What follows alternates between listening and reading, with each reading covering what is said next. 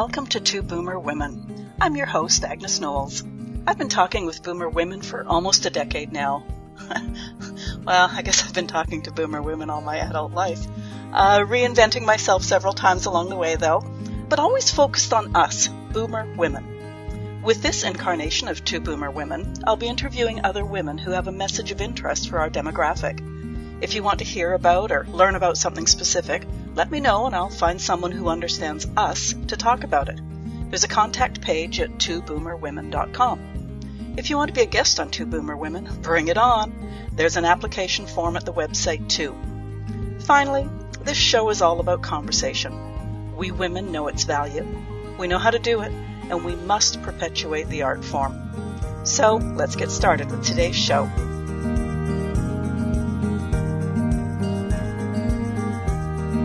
Welcome to the Two Boomer Women podcast. I'm your host, Agnes Knowles. The structure of families these days is as varied as the houses they live in. Combine the state of affairs in the world today with the love that dwells in the hearts of so many parents and wishing to be parents, and those variations multiply. As grandparents, we work to ensure the love between us and our grandchildren doesn't change as divorce becomes increasingly common. We open our hearts as our children remarry, and we welcome ready-made grandchildren into our lives. And more often, we welcome a new grandchild that not only is culturally not similar, but may not even speak a language we know, as our children opt for international adoptions. Sometimes these children have experienced trauma in their short lives that we can't even imagine, and sometimes the facts of past trauma aren't even known. We're grandparents. We're full of love. But how do we greet and manage and love these children in the best way possible, the best way for them? How do we help them become part of a family that they don't know, they may not look like, that eat different foods, have different practices? It really is complex. My guest today is an international adoption mom. That was over 20 years ago, so over time she's figured it out. And she's going to talk to us today to help us understand what we can do to be the best possible grandparents we can be in these situations. Ana Maria Didio, you're welcome to the Two Boomer Women podcast. Thank you for being here. Oh, thank you so much for having me. Ana Maria, perhaps the best place to start is at the beginning. Why did you and your husband decide on an international adoption, and why Mexico? Well, we first chose adoption because we wanted a sibling for our daughter. So we had a biological child. And then as the years went by, it was clear that we were not able to add to our family naturally, and wanted to reach out. And we explored many adoption alternatives. In the U.S., it was particularly difficult. And we just by happenstance heard of this connection to an agency that dealt with many orphanages in Mexico and applied there. And we're assured, because by that time we were looking for an older child. Our daughter was 7, soon to be 8. And so we thought, why not pursue an older child through international adoption? What sort of preparation went into that process? Like, was it just a matter of applying, or did you have to go through legal channels? Yeah, the international process differs for every country, and we had been through many other agencies. So we had been meeting with therapists, working with social workers, read books, went to training sessions, and we were because we had been down the adoption road before. But yes, it was a lot of preparation just because of our own interest and because the agency encouraged us to reach out to others who had adopted from Mexico and internationally. And then we knew other families that had adopted internationally. So that was all part of a network that really helped us quite a bit. Oh, that's good networks. And just knowing that you're not the first person to go down a road is really helpful. What were the first, you got your daughter, obviously. Yes. She was 7. Okay. I take it wasn't a walk in the park. What were some of the first issues that arose for your daughter? And I guess what were some of the first issues that arose for you and your husband? Well, the realization dawned pretty quickly that she was not happy. I mean, when you hear the word orphanage, maybe some things come to mind, but in Mexico, the orphanage where she lived was a very loving place. The women that took care of the children were called tias, and our daughter was particularly close to one of them, the director of the orphanage. And it was a series of different orphanages with children in residence at different ages. And it was just a place full of love and fun. And well, can you imagine, though, it was in Cuernavaca, Mexico. I'm not sure if you're familiar. It's a lovely kind of vacation spot outside of Mexico City. And so, she lived with about 30 or so children there. And there was a swimming pool. And again, the environment was really wonderful. And then, so she was there. And then the next day she woke up in suburban Philadelphia. So, I mean, just that transition at the time, I don't think I really appreciated that. And it was just a matter of language was really the first issue, and just her just tremendous loss. I mean, adoption begins with separation and loss, and she experienced that 2 times over, like a double sort of whammy, that she was in the orphanage and then separated from the women that had cared for her for many years. It's interesting because I think so many of us, when we think about international adoption, orphanages, we do think that, and I'm not trying to be that person, but it's almost like we are rescuing the child. We're giving them a loving home, that sort of thing. But then when you realize they're taking them out of a loving, caring situation that's quite nice, and sorry, the difference between... Right.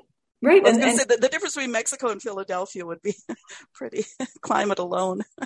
Yes, exactly. And just everything culturally, what she was used to doing and eating, and her routine, and, and your friends would feed into that, of course. Oh, isn't she lucky? She's so lucky that she has such a wonderful family like you to care for. And maybe that's true, but we didn't do it to win a prize or anything, but we were hoping to, grow our family.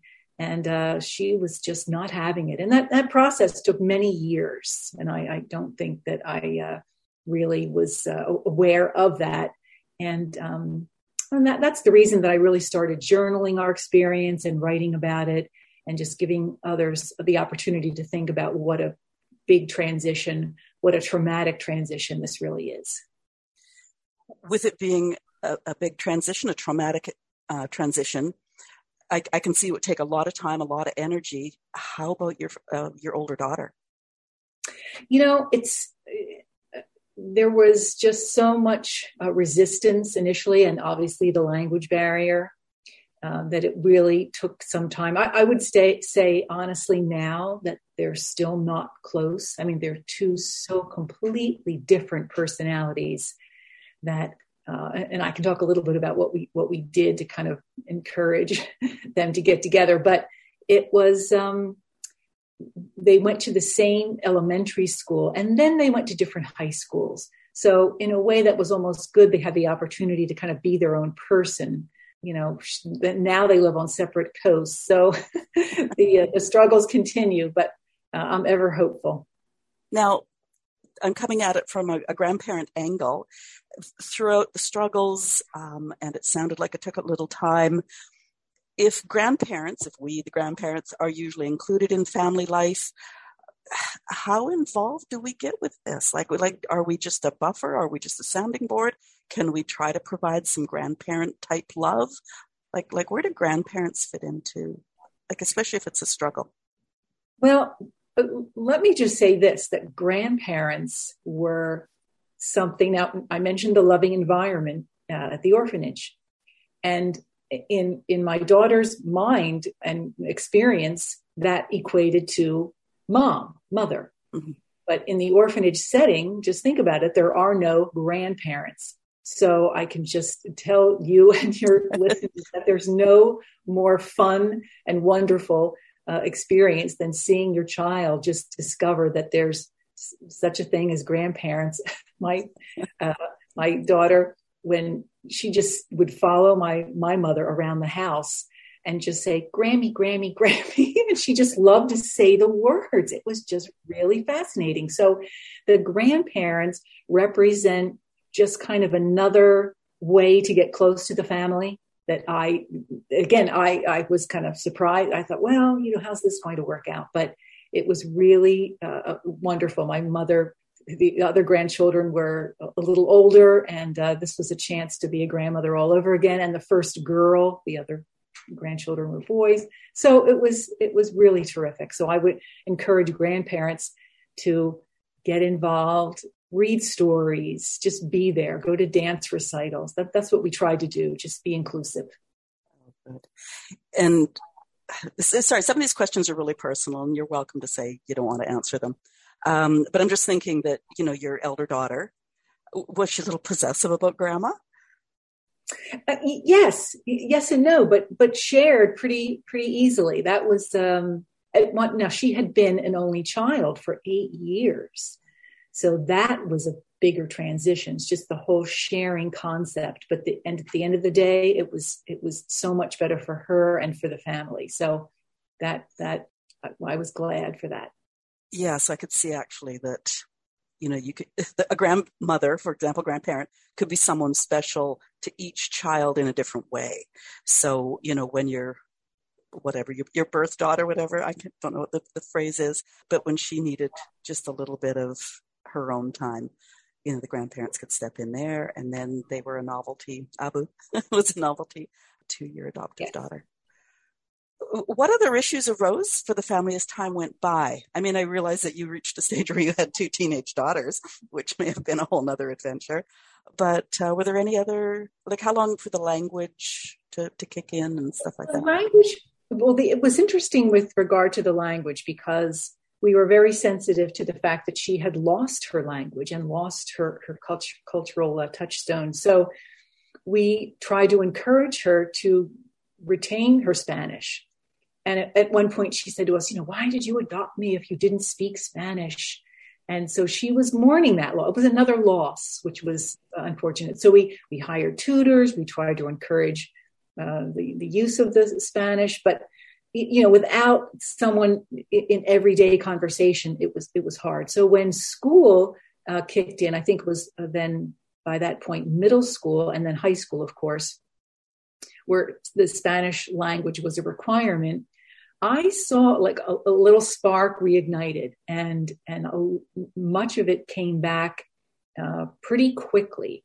And that, I think, just helped her confidence, helped her with a little bit more of a realization of who she is. A lot adopted children, I think, she was just, she looked different and always sounded a little different. And when she got that Spanish back, it was a real, as I said, boost for her and her identity.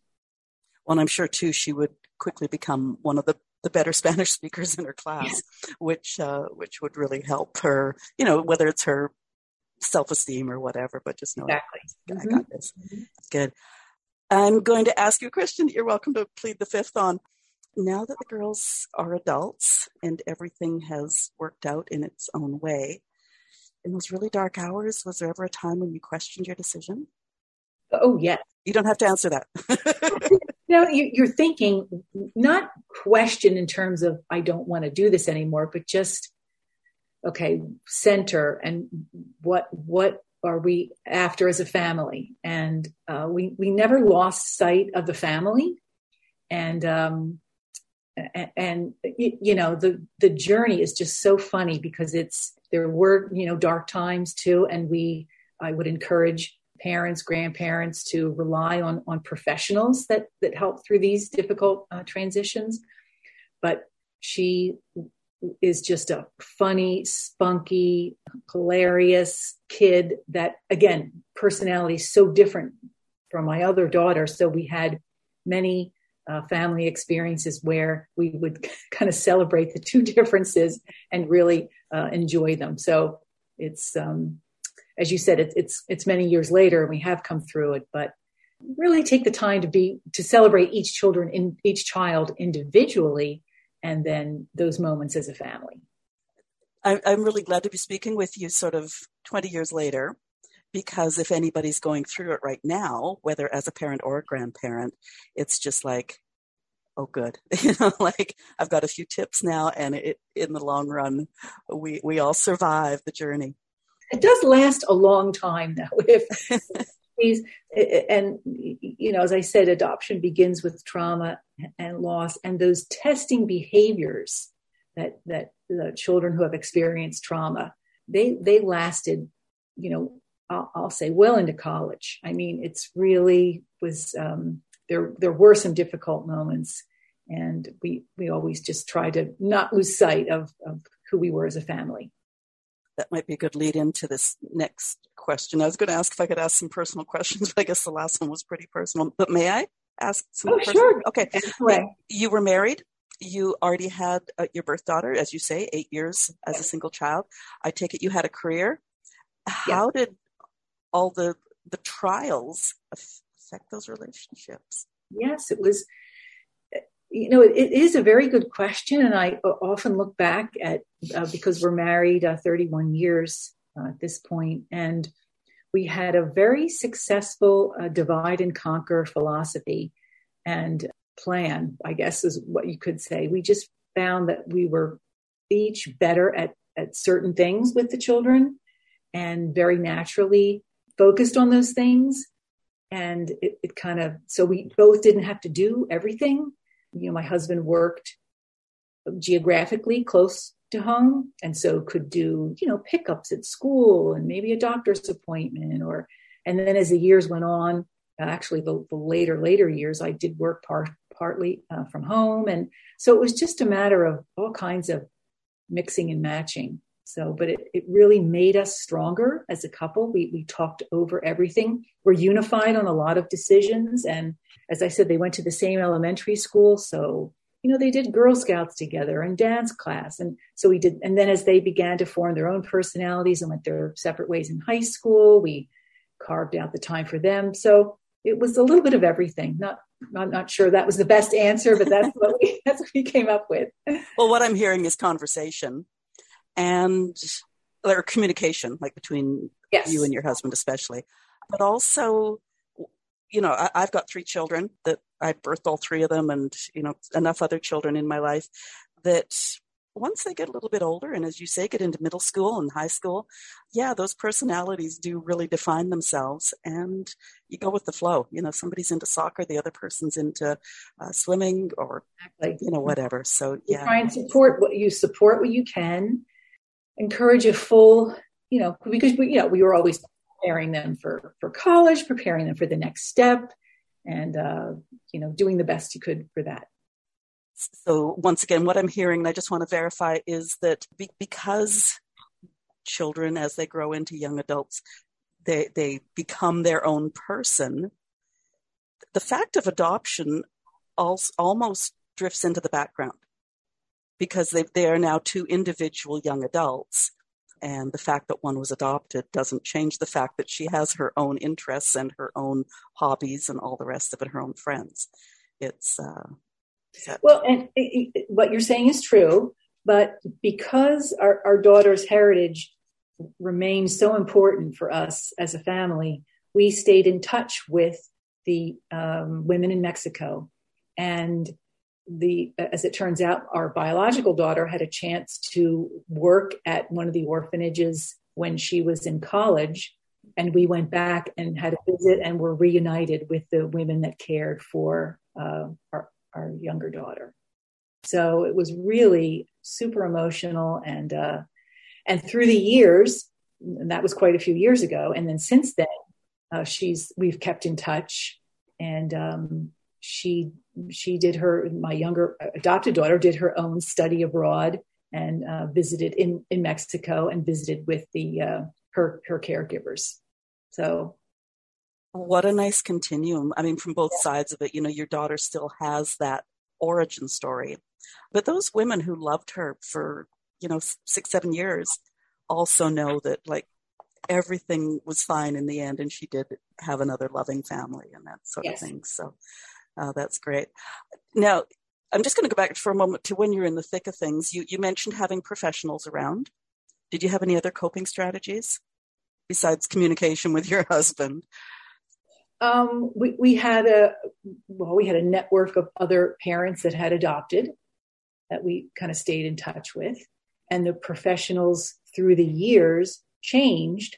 One was specialized in play therapy and helping younger children, and then teenage years brings a whole different set of questions and anxieties and things. So we transitioned to another therapist that specialized in that. And so, and just try to encourage them both to do what they loved to do in their spare time. And athletics were important for both girls. And so the strategy was really kind of mixed and varied, but consistent in that we tried to develop their personalities. I'm going to go sideways for a moment just because you talked about the other families and just get your opinion. I'm going to hit you sideways with this. I know a number of families who have embarked on international adoptions. One family adopted 2 children from the same country, albeit 6 years apart, so they weren't related, but they at least had the same physical attributes. Another family adopted 2 siblings together internationally. And a third family that I'm aware of adopted 3 children over about 6 years, but each one of them was from a different country. Mm. What are your thoughts on that, sort of like all the 3 different scenarios? Well, my goodness.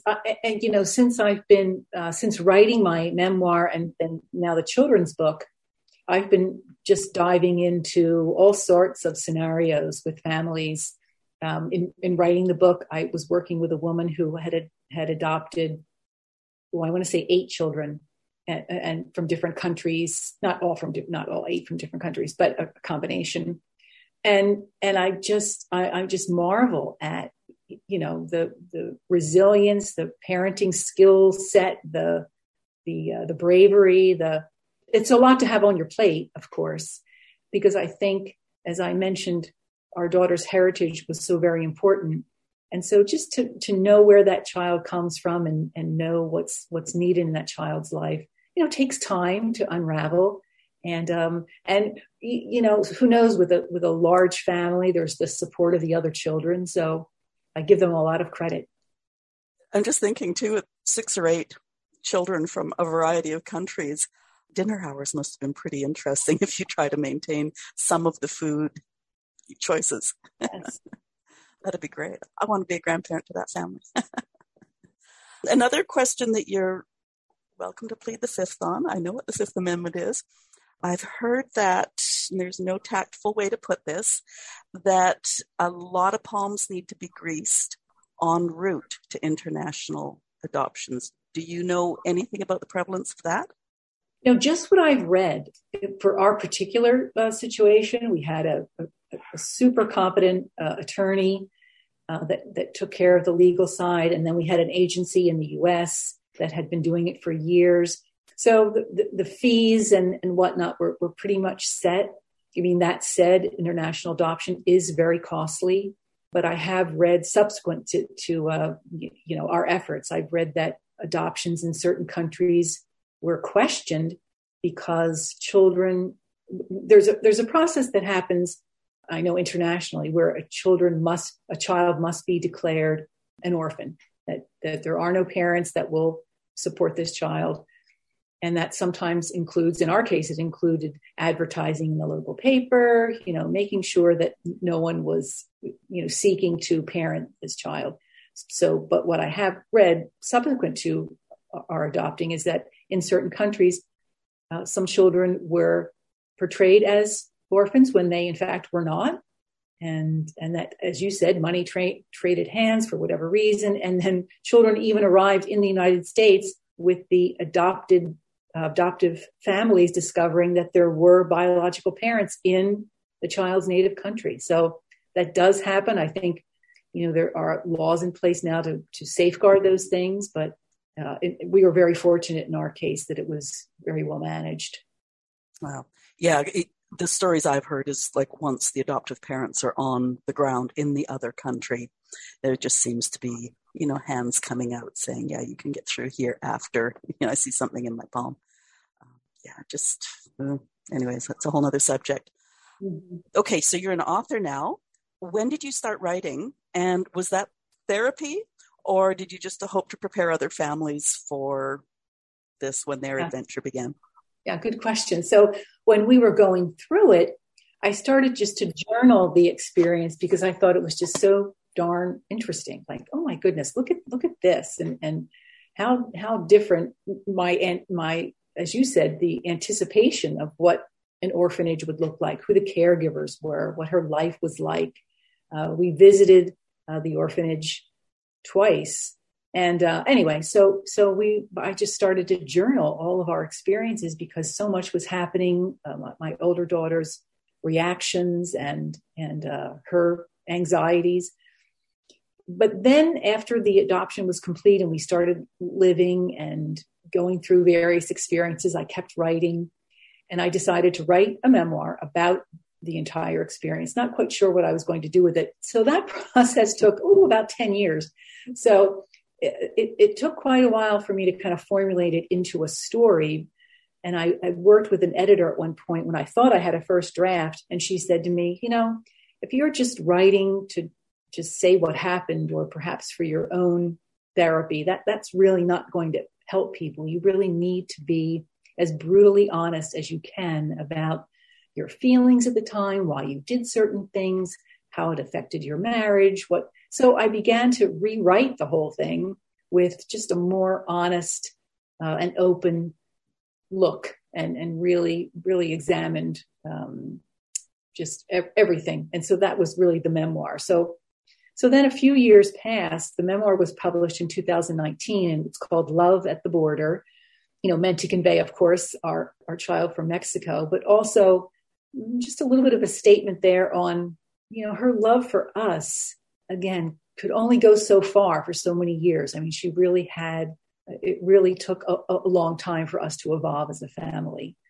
And thinking upon that, I thought, well, the best vehicle for those discussions are children's books. I mean, what better way for an adoptive parent to acknowledge behaviors, encourage behaviors, and then ultimately, does love win out?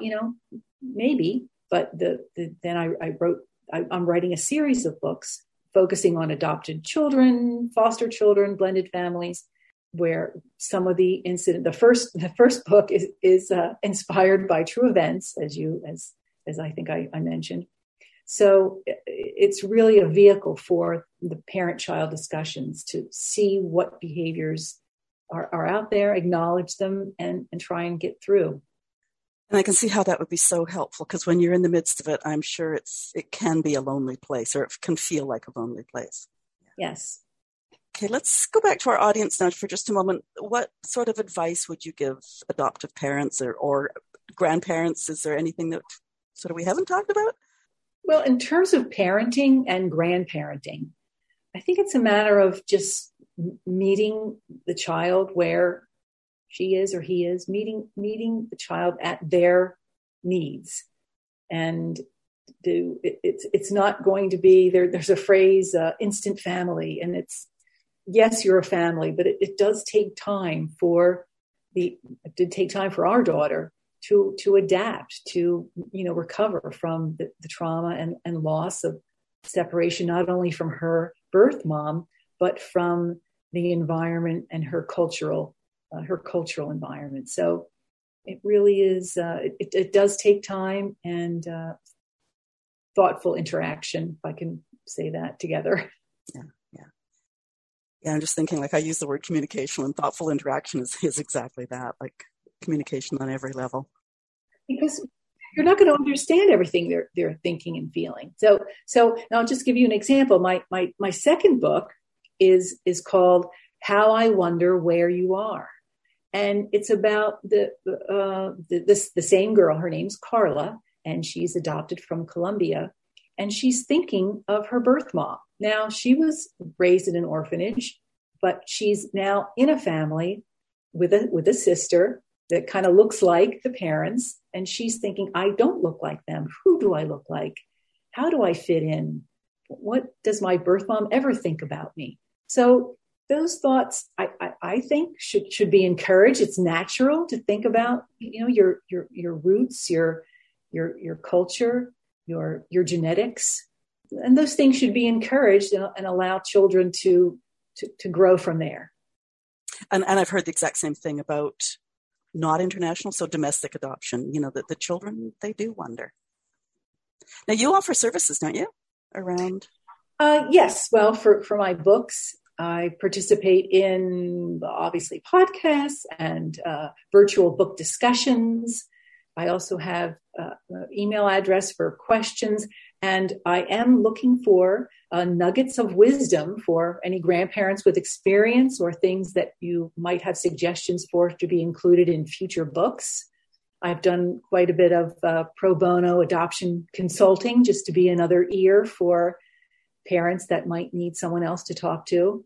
I'm not a therapist, but I have done adoption coaching. And as I said, I'm really excited about writing these books and reaching out to parents who are looking to have conversations and transition with making a family. Yeah, isn't that just, I love that term, just making a family, no matter what it looks like. Right. There's so many variations on that theme that, yeah. Okay, after a little bit of a Zoom glitch there, Anna Marie, I appreciate your patience.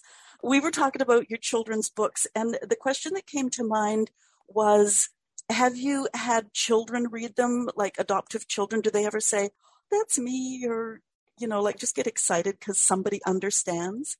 Okay, so just secondhand information is because it's so new. It was just launched within the last month, and I've had several friends give the books as gifts. And the feedback was that there was, smiles around some recognized behaviors, and the story was touching and they loved it. So it was, in answer to your question, good feedback, and some of the behavior portrayed was very accurate.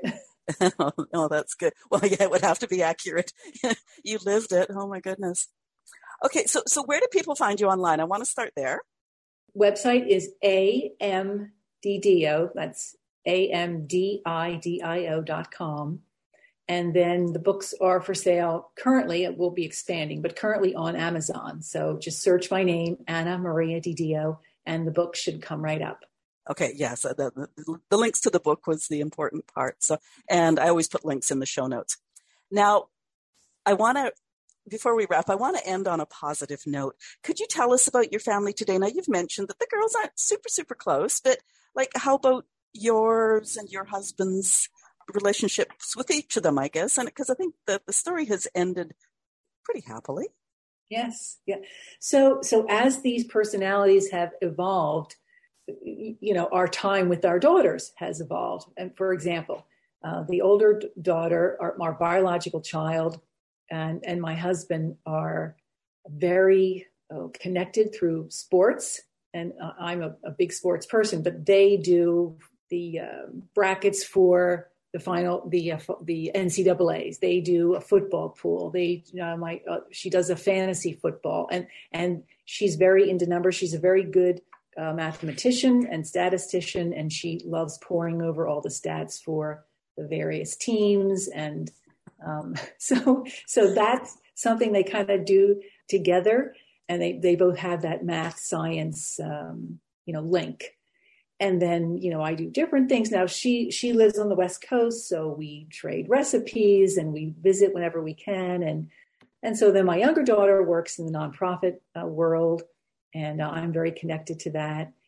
And, she lives locally, so we have a lot of shared activities. And now this summer, for the first time, we're trying to arrange a vacation. With COVID has kind of put a damper on a lot of travel, but we're trying to arrange to all go away together. And so it's really evolved, and quite nicely. They've both become just incredible, wonderful women, and doing their own thing. And I'm just so proud of them. That was the note I wanted to end on because, we talked a lot about the trials and the challenges. In your about section, you said you were the mother of two wonderful women. And I really thought we should wrap on the fact that it did work out in the end. It did work out in the end, even if the operative word there is work. Listeners, if you or anyone in your life is considering or in the midst of an international adoption, I really recommend you check out Anna Maria's books and learn from her experiences. Oh my goodness, thank goodness for people like you that, forge the path and then tell people about it. And if you know people that are going into international adoption, make sure you share this episode with them. If you have comments on today's show, you can leave them where you're listening, and we can be found at Apple or Stitcher or TuneIn. Most places a person would listen to podcasts. Of course, there's always the website, twoboomerwomen.com. To leave your comments, click the Join the Conversation tab. Leave stars and reviews as they help us grow. And before you go, hit the subscribe or follow button, and you'll be notified about future interviews with more of my great guests. If you want to be a guest on the podcast or know someone who would, there's an application form at the website too. Anna Maria DiDio, thank you so much for being my guest on Two Boomer Women today and sharing what could have, I'm sure were at the time really the lows. And then thank you for helping me end on the highs, the pluses of family. Thank you. I enjoyed your questions very much, and thank you so much for having me. That's great. Have a great rest of the week. Thank you.